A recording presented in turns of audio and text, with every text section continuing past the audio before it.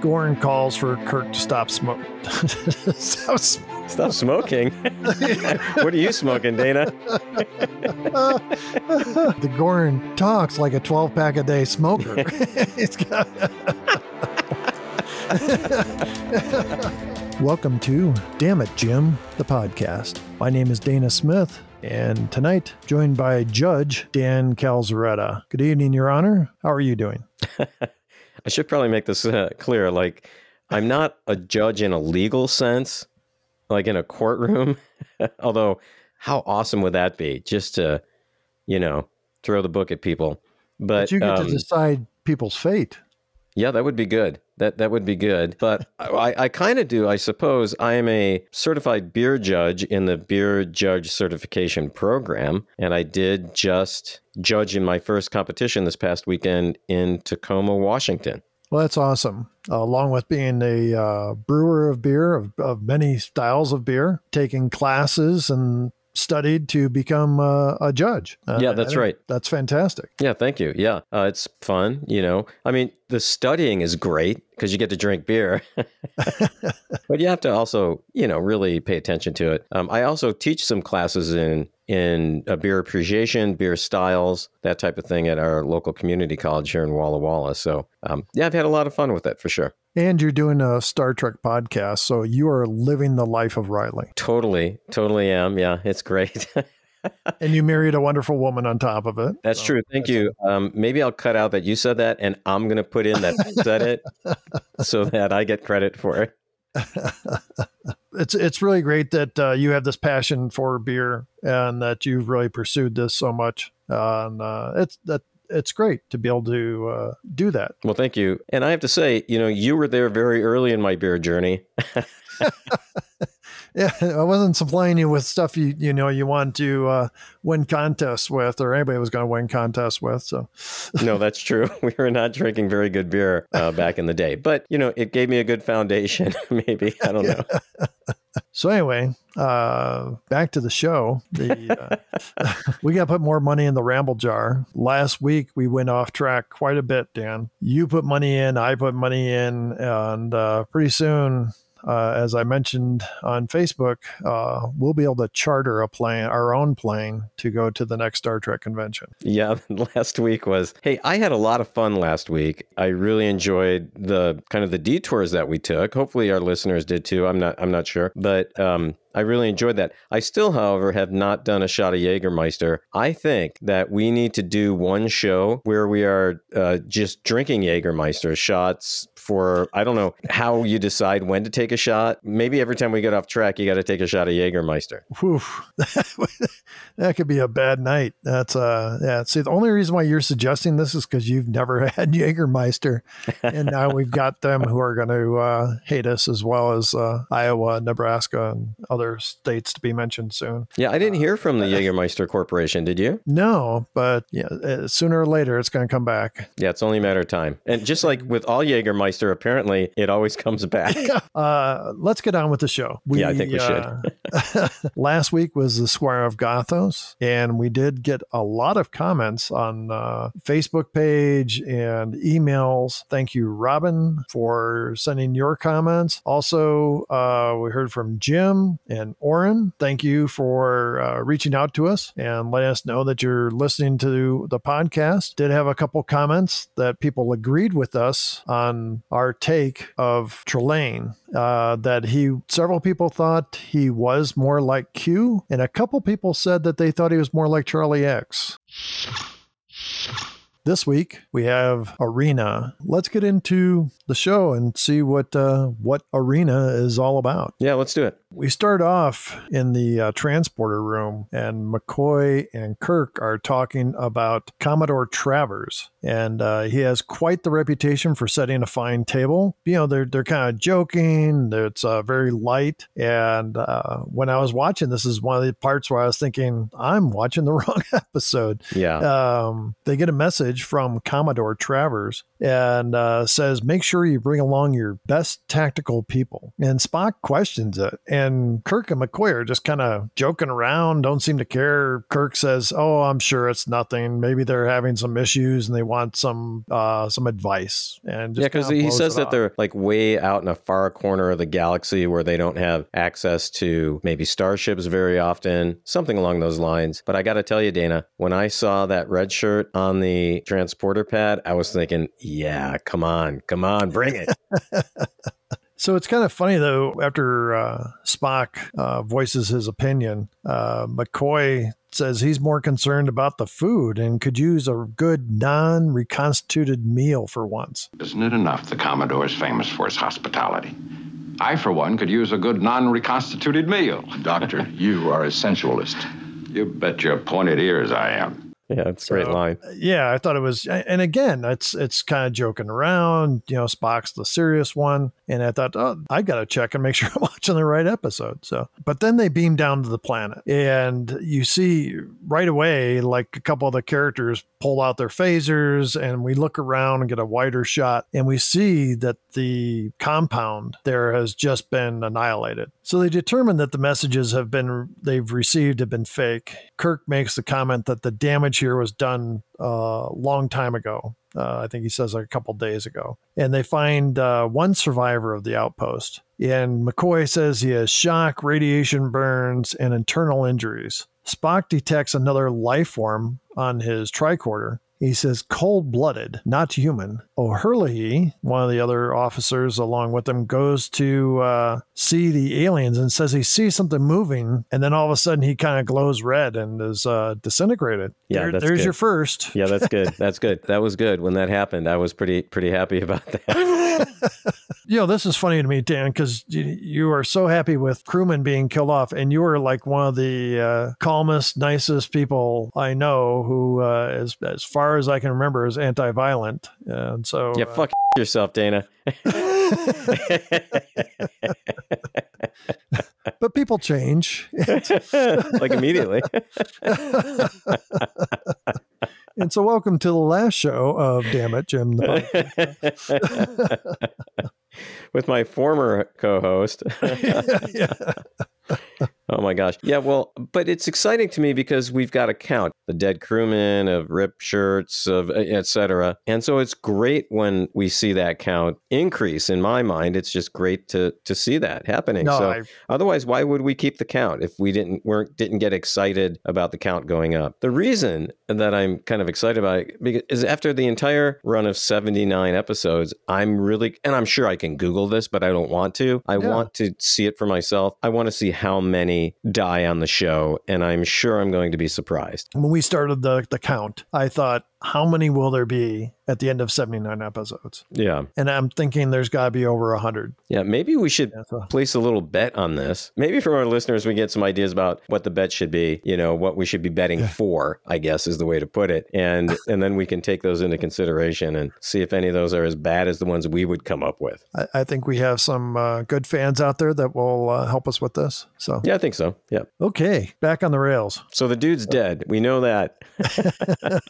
Suddenly, the whole team is being shelled, and it's like it seems like mortar fire, but it like rocks the whole area. Kirk calls the Enterprise, and Sulu says they are under attack, and they can't beam up the team. And Sulu says that their screens are up. Now, again, in this first half of the first season, they're still trying to get the terminology down and the nomenclature and so on. I mean, we know screens as shields now. In any of the early episodes, have we heard the term shields? It seems like we've had shields or screens or something. This is the first time, and we'll mention this again, that they reference the Federation. They don't call it the Federation of Planets. They just call it the Federation. Yeah. Kirk sends Kelowitz and Lang to lay down suppressing fire. Kirk says he should be up on the ship, his ship, because the ship's under attack. He thinks that he can handle the situation best on the ship. And then Kirk makes a run for the arsenal and is nearly blown up. Kirk calls to the Enterprise again and orders photon torpedoes locked on. He tells Sulu to do whatever he has to do to protect the ship,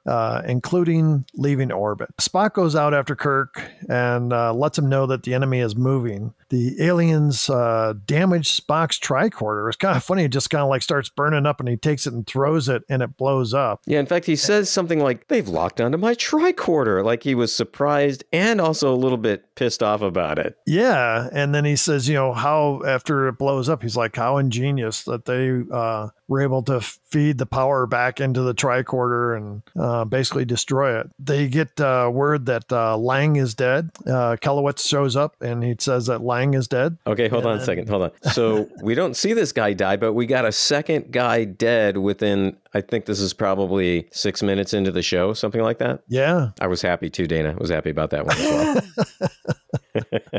So Kirk finds this mortar from the arsenal and pulls it out, and then they have like these blue grenades, I guess they were. They looked, you know what they look like to me, Dana? Like big paintballs. Yeah. They look like big blue paintballs to me. Yeah, can I say something about when they're loading that thing? Actually, there's two things I want to say. So they're loading this mortar, and so the guy is still alive, Kelowitz, who I think had the blue shirt on. So the yellow shirt guy died, and the red shirt guy died, which I found interesting. But he says, yeah, they're off to the right, and he gives them like the distance and the angle to shoot the thing, but Kirk never moves it. He never like turns it toward the right. The second thing is they're in kind of a crater, right, is where they've taken cover, and that's where they have this mortar / paintball kind of thing. And if you watch this carefully, you can see the shadow of someone walking, like someone from the crew walked by. I watched it a couple times, and there's a shadow that just walks by. I'm like, what could that be? No, maybe that's just smoke. Maybe smoke's blowing by. I went back and looked at it again. Someone from the crew walked by, and the shadow is cast over the actors and over the crater that they're in. And I just was like, well, maybe they just didn't have time to go back and fix that. They're just like, well, we'll just have to deal with it. So after they fire, Sulu reports that the alien ship has stopped their attack and their shields are down, and he believes that they are transporting people up from the surface. Kirk tells him to lock onto the ship as he doesn't want to lose it, and then orders the medical personnel to beam down and look for survivors. Next thing we see is they're back on the ship and they're pursuing the alien vessel. Kirk, Spock, and McCoy are talking to the injured man they found, and he says that the attack was relentless and it kind of came out of nowhere. He says they tried to tell the attackers that there were women and children on the outpost, but the attack kept coming. He says there was no reason to attack them. Well, maybe whoever's doing the attacking just did not like kids.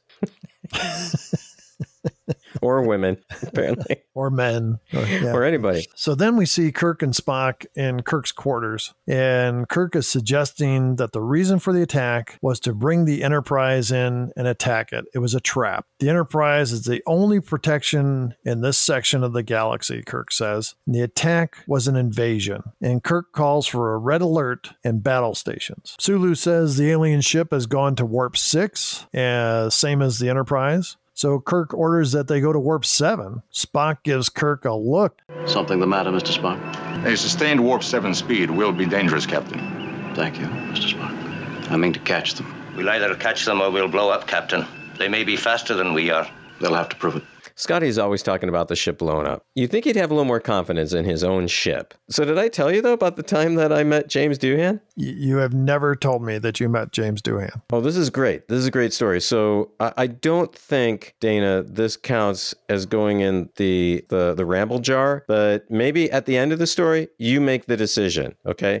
And then you can decide, based on the length and or quality of the story, how much should go in the ramble jar. All right, so here's the story. When I was going to community college, just outside of Chicago. It was called Triton Community College. I worked for the radio station. James Doohan came to campus as part of a tour for NASA. And one of the things they did after he kind of gave his little speech is showed all these outtakes or bloopers from Star Trek. And that was really funny. I wanted, though, to get him to do like a promo for the radio station. It was called WRRG. People are waiting in line after the whole presentation's done. And I don't know, there must have been an hour's worth of people waiting in line, and he's patiently signing autographs, being super gracious. And I'm the last person in line because I figure I don't want to bother him when he's signing autographs. I want to be the last person so he can do this little promo. And I get up to him and I introduce myself. He said, it's a little too late to do an interview, because it was late, It was probably 11 o'clock at that point. And I said, I don't want to do an interview, which looking back on it was probably kind of,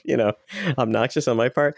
I said, I just would like you to do a promo for the radio station. It'll just take a minute. He's like, oh, okay. Well, why don't you write something out and then I'll do it for you? I was like, that's great. So I'm like, I got to write something really quick. So I write this little script thing out and I go up and I give it to him and he reads it. He's like, oh yeah, this is good. And so then he turns on the Scotty accent, and he says, hello there. This is James Doohan from Star Trek. You're listening to WRRG, River Grove. Captain, I cannot get any more power out of the transmitter or she'll blow. So that's the story. Do I need to put any money in the ramble jar? No, I love that story. Yeah, he seemed like a real decent guy. I mean, super, super nice. He stayed late to do that. He could have easily said, yeah, no, it's too late. I'm not going to do that for you. I appreciated him for doing that. Pretty consistent that whenever somebody's met James Doohan, that they said he was a super nice person, was very gracious, and really seemed to appreciate his fans. I think that's awesome. Good. So no money in the ramble jar?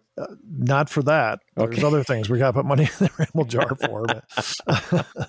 All right. So Sulu then says the alien ship is at warp 7 and Kirk orders that they go to warp 8. Everyone looks shocked. Kirk orders the phaser banks be ready and Sulu reports that they are closing in on the target. The helmsman, who's Mr. DePaul, reports that they are approaching an uncharted solar system. Sulu reports that the alien craft is slowing down. He goes, warp 7, warp 6, warp 5, and then it comes to a complete stop. You could see Kirk is like ready for battle and he's, telling the phaser crew to be ready and all this stuff. Suddenly the Enterprise is slowed and then it comes to a complete stop, and it's like as it's slowed they kind of like shake like somebody slammed on the brakes. Yeah, and everyone gets thrown forward, don't they? Yeah. Phaser team says that they have no power, and suddenly the screen changes, the main viewer screen, and it looks kind of like a kaleidoscope image, multicolored. The voice comes on and says that they are the Metrons. And you are one of 2 crafts that came upon our space on a mission of violence. And they have prepared a planet that will serve as a battleground for Captain Kirk and the captain of the Gorn ship. They're given a translator device and they will be cut off from the ships. The winner of the battle will be allowed to go free and the loser ship will be destroyed. So here's apparently a civilization that doesn't like violence. And yet they're going to have a fight to the death? Yeah, I think it's because it was in their backyard. If you're going to fight in our backyard, we're going to make you pay. We're going to make it more interesting for us. Maybe they've got closed circuit TV and they're able to watch it all. So yeah, what they should have said was the loser has to just chug a whole bottle of Jägermeister. The Metrons say that they're going to give each Captain Kirk and the captain of the other ship a recording translating device, apparently so they can talk to each other. This will morph into, in several episodes later, what becomes known as the Universal Translator, doesn't it? Yeah, that's right. When I was in French Polynesia, I don't speak French. I mean, I know how to order a beer in French and how to say thank you. It was very cool to just have the phone, and I was able to turn on Google Translate. I mean, we have right now the Universal Translator. Again, I just find Star Trek and its prediction of things that would happen fascinating, and it's happened in our lifetime, Dana. I wonder if Klingon is on Google Translate. It would not surprise me that the people at Google are Star Trek fans. Yeah, I think you're right. I had a cassette tape, when you used to have cassette players in your car, and it was a tape that I found at a used bookstore, and it was How to Speak Klingon. You know who came up with the Klingon language, don't you? No, I don't. James Doohan. Did he really? Yeah, they were trying to figure out some words for the Klingons to say that would be Klingonese. James Doohan, who was great with accents, offered some help, and he wrote the first Klingon words. Oh, that's interesting. I did not know that. So what he was saying to me when I walked up to him in that line, I could tell he was not happy, but I just thought he was greeting me in some kind of other language, but he might have been telling me to do something else to myself. No, he was a super nice guy. So anyway, Kirk suddenly disappears from the bridge and Uhura screams. Now, this has got to be about the 10th time in 18 episodes that somebody has just vanished from the bridge. I was thinking this has got to be Old Hat by now. Let's see. When did it happen? Did it happen in last week's episode? Yeah, Squire of Gothos. Yeah. And Uhura was one of the ones that was disappeared from the bridge and showed up someplace else. The next thing we cut to is the Gorn. He's a large biped lizard. He's standing just a few feet apart from Kirk. He kind of growls and he looks pretty kind of scary. He's got these kind of like bug eyes and looks like a big lizard. They both run and get like sticks off of trees because the Metrons said that they would supply them with tools to make weapons on the planet. And so they both kind of break off these branches and go after one another. Kirk quickly realized the Gorn's stronger than him. They had a bigger stick, and Kirk goes running away. Sorry. Once again, Kirk is, doesn't have as big a stick as the enemy. But we'll find out that he knows how to use it better. And that has always made the difference. Kirk tries to kick him, and the Gorn catches his leg. Yeah. But we see overall that the Gorn is very slow moving. First off, the hissing sound, which I kind of liked, actually. I thought that was really good. He's swinging his arms in this very slow motion. It's like, how could you not just get away from this guy? I thought, geez, run away. And he moves so slow. By the time he catches up to you, the Metrons are going to be tired of watching and just, kill somebody. Yeah.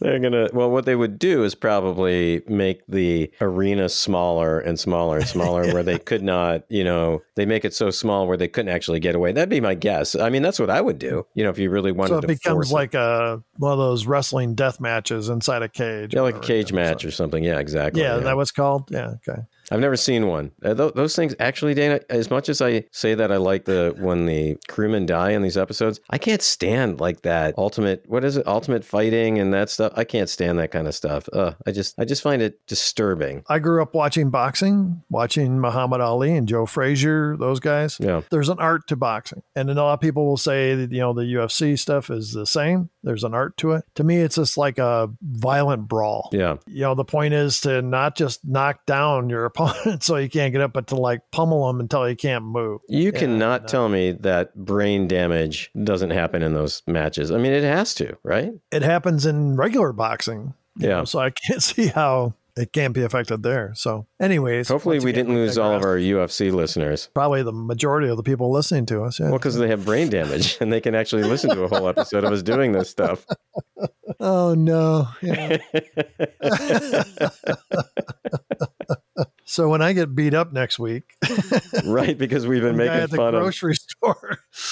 We've been making fun of UFC fighters. Someone's going to find us on the street. Hey, are you the Star Trek guys? No, that's not me. I was going to get shirts printed up with our logo, but I think reconsidering that now. So. Actually, that's a great idea. I like that idea. I did too, but I want to put I'm not Dan. Dan's the one that said. Actually, if we got some shirts printed up, that'd be like a good prize for listeners for something, wouldn't it? Yeah. We can't send Jägermeister through the mail. I think that a T-shirt would be a better idea. What if we soaked the T-shirt in Jägermeister and then put it in like a Ziploc bag? And when it got there, people could wring out the Jägermeister. Would that be legal or not legal? Try it and let's see. All right, I'm going to send you a package, Dana. So. You worked for UPS, though, for a while, didn't you? Oh, yeah. And you told me a story about a human head. You got to tell that story. Yeah. How it works is trucks come in from one facility. Well, one of the packages was leaking. God, no.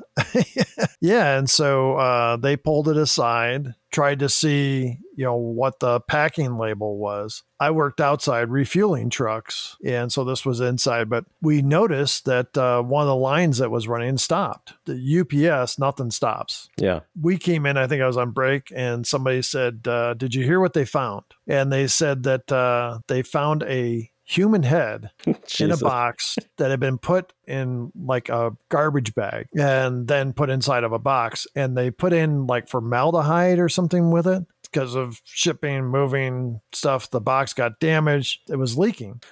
So They eventually opened up the box to see what it was that was leaking, see if it was anything that should be dangerous, since they couldn't find a packing, and they found this human head. Now, did you see the head? I did not, nor did I want to.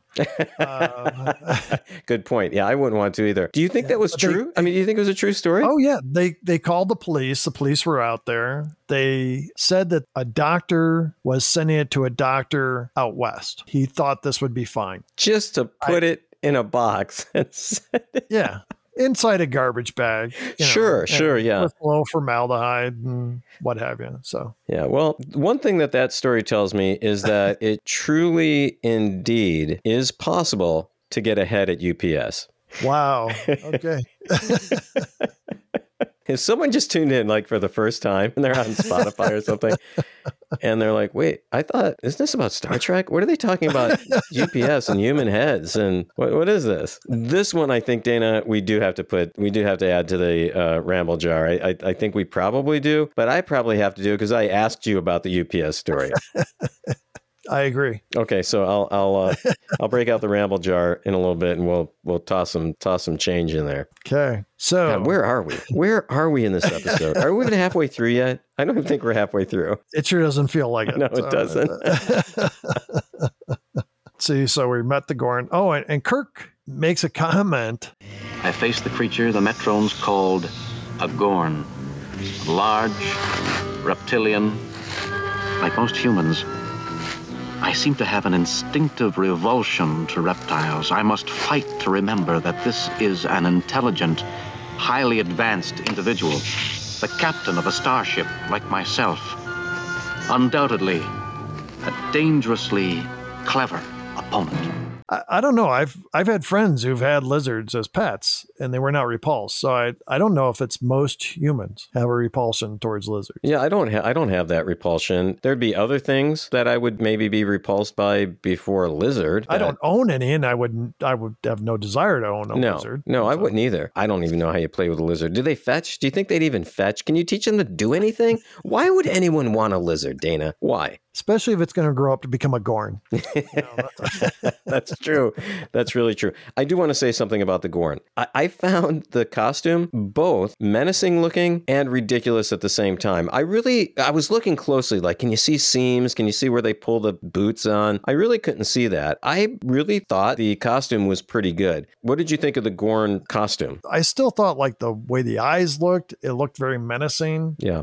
For the 1960s, I thought it was pretty good. Yeah, I actually kind of liked it. As I started to say before, the Gorn moves very slow. And when Kirk tries to kick him, the Gorn grabs his leg and tries to bite him. Kirk gets away and he runs up this rock face, picks up a rock that he seems to have trouble carrying. So we think it's got some weight because Kirk's a strong, virile man. And it's bigger than a football, about the size maybe of a basketball. Maybe about the size of, I don't know, a human head. Maybe, yeah. We'd have to take that to UPS and see if that would be about right. But heavier than a human head. Yeah, or a human head with a lot of brains. Yeah. Yes. It looked really heavy.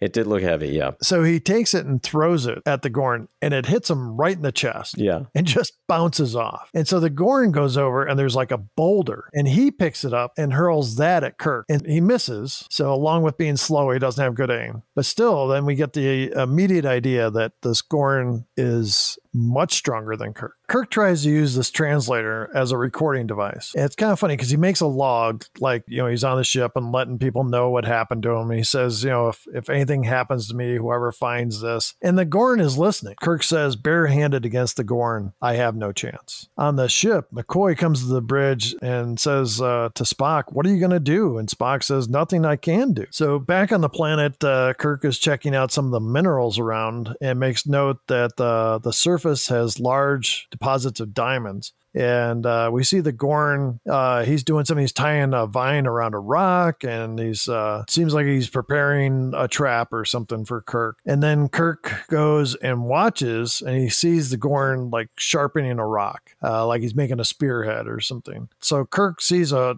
boulder up on top of another rock higher up. So he goes up the rock and he really makes it look like he's pushing something heavy. But you can tell, once again, it's a styrofoam rock. Right. So he pushes finally pushes it down. The rock hits the Gorn and knocks him down, and it looks like he's dead. So Kirk comes down kind of valiant, and the Gorn pushes the rock off and gets up. And that thing he was sharpening, it looks like an obsidian knife that he's making, right? I mean, it's a very sharp kind of thing that he's going to try to stab Kirk with. So the Gorn comes, and he's chasing Kirk, and Kirk stumbles into the Gorn's trap. And the Gorn comes up, thinking, how the hell is he going to get out of this? But we forgot the Gorn is very slow moving.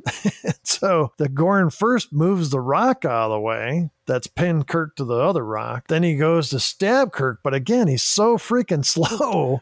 Kirk is able to roll out of there and get up and run away. Spock calls to the Metrons and says the ship's channels are open. He asks that they communicate with him, and he gets no answer. Now, on the ship, Dana, at this point, they've got no clue what's happening on the planet, do they? Correct. They're not seeing anything. They're completely in the dark. Just then, the Metrons show up on the screen, the same kind of kaleidoscope look on the screen. He says, your captain has very little time left. Suggests that you make whatever memorial arrangements that are customary in your culture. He says, we are not without compassion. We will allow you to see and hear what is happening. So it's funny. They see Kirk on the screen, and Kirk sits down next to a rock, and Spock notes that the substance next to Kirk is potassium nitrate. So the Gorn calls to Kirk on the translator. Captain! Who is this, the Metron? This is your opponent, Earthling.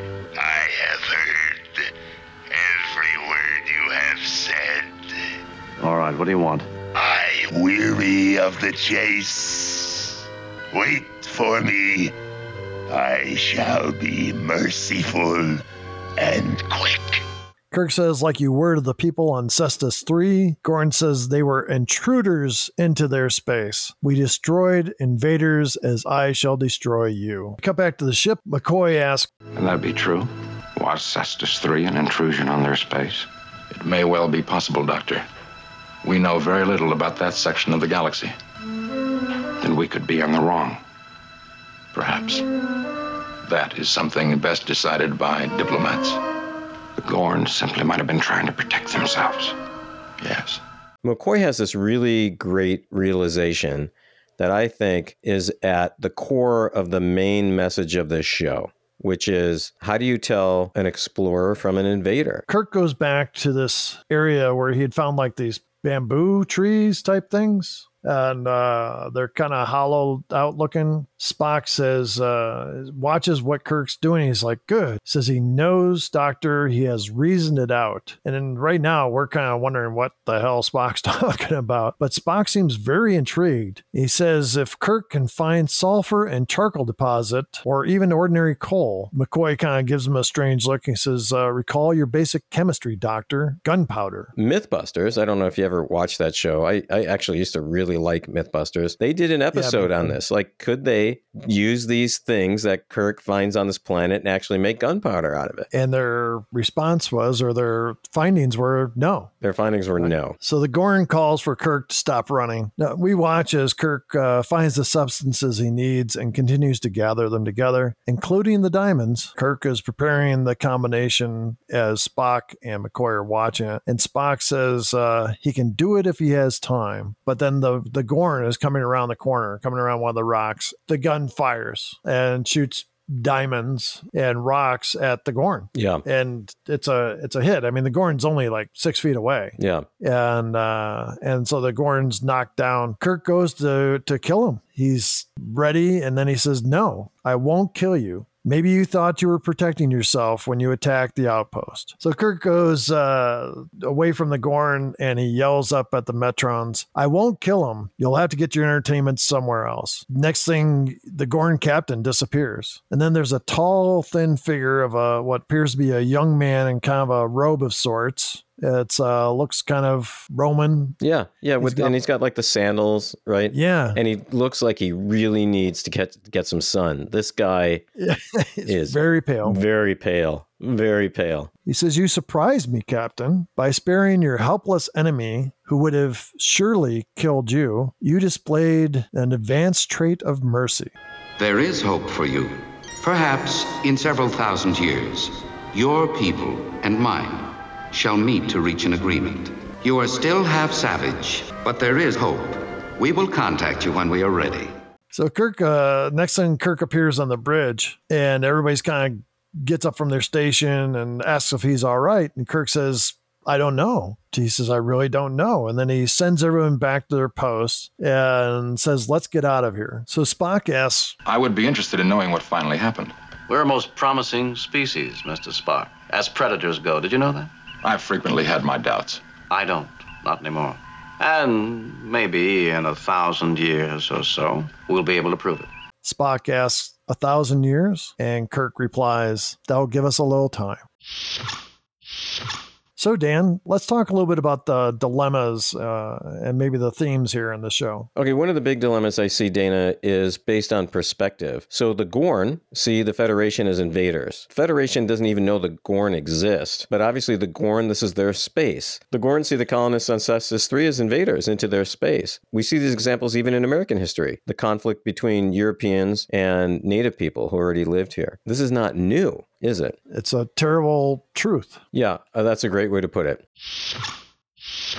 So, Dan, what do you think was some of the best parts of the episode? There were two best parts for me. One was the recording translating device, again, which I mentioned earlier, becomes the universal translator. And then the second thing, Scotty once again talks about how the ship might blow up. And he seems to be always talking about one small mistake away from the whole ship going up in a ball of flames. How about for you? What were some of the best parts? I mentioned that I kind of liked that the Gorn were not your average alien. So that was kind of cool. And I liked that McCoy was kind of the voice of humanity. How about a worst part for you? The slow moving Gorn. As much as I liked the Gorn, it drove me crazy. I wouldn't mind him slow moving, but he was like ridiculously slow moving. Yeah, I agree with you. One of the worst parts for me was, again, I mentioned this earlier, the styrofoam rocks. We've seen it in this episode and some others. Those are just not good.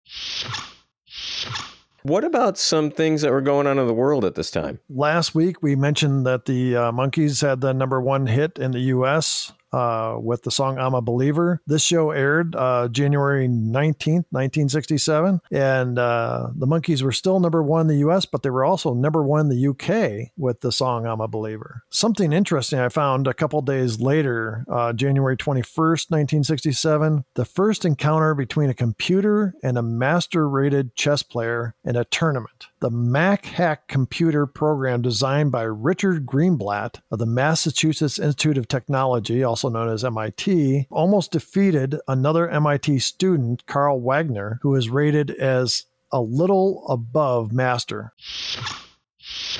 Let's get to the counts. I'm so excited about this, Dana.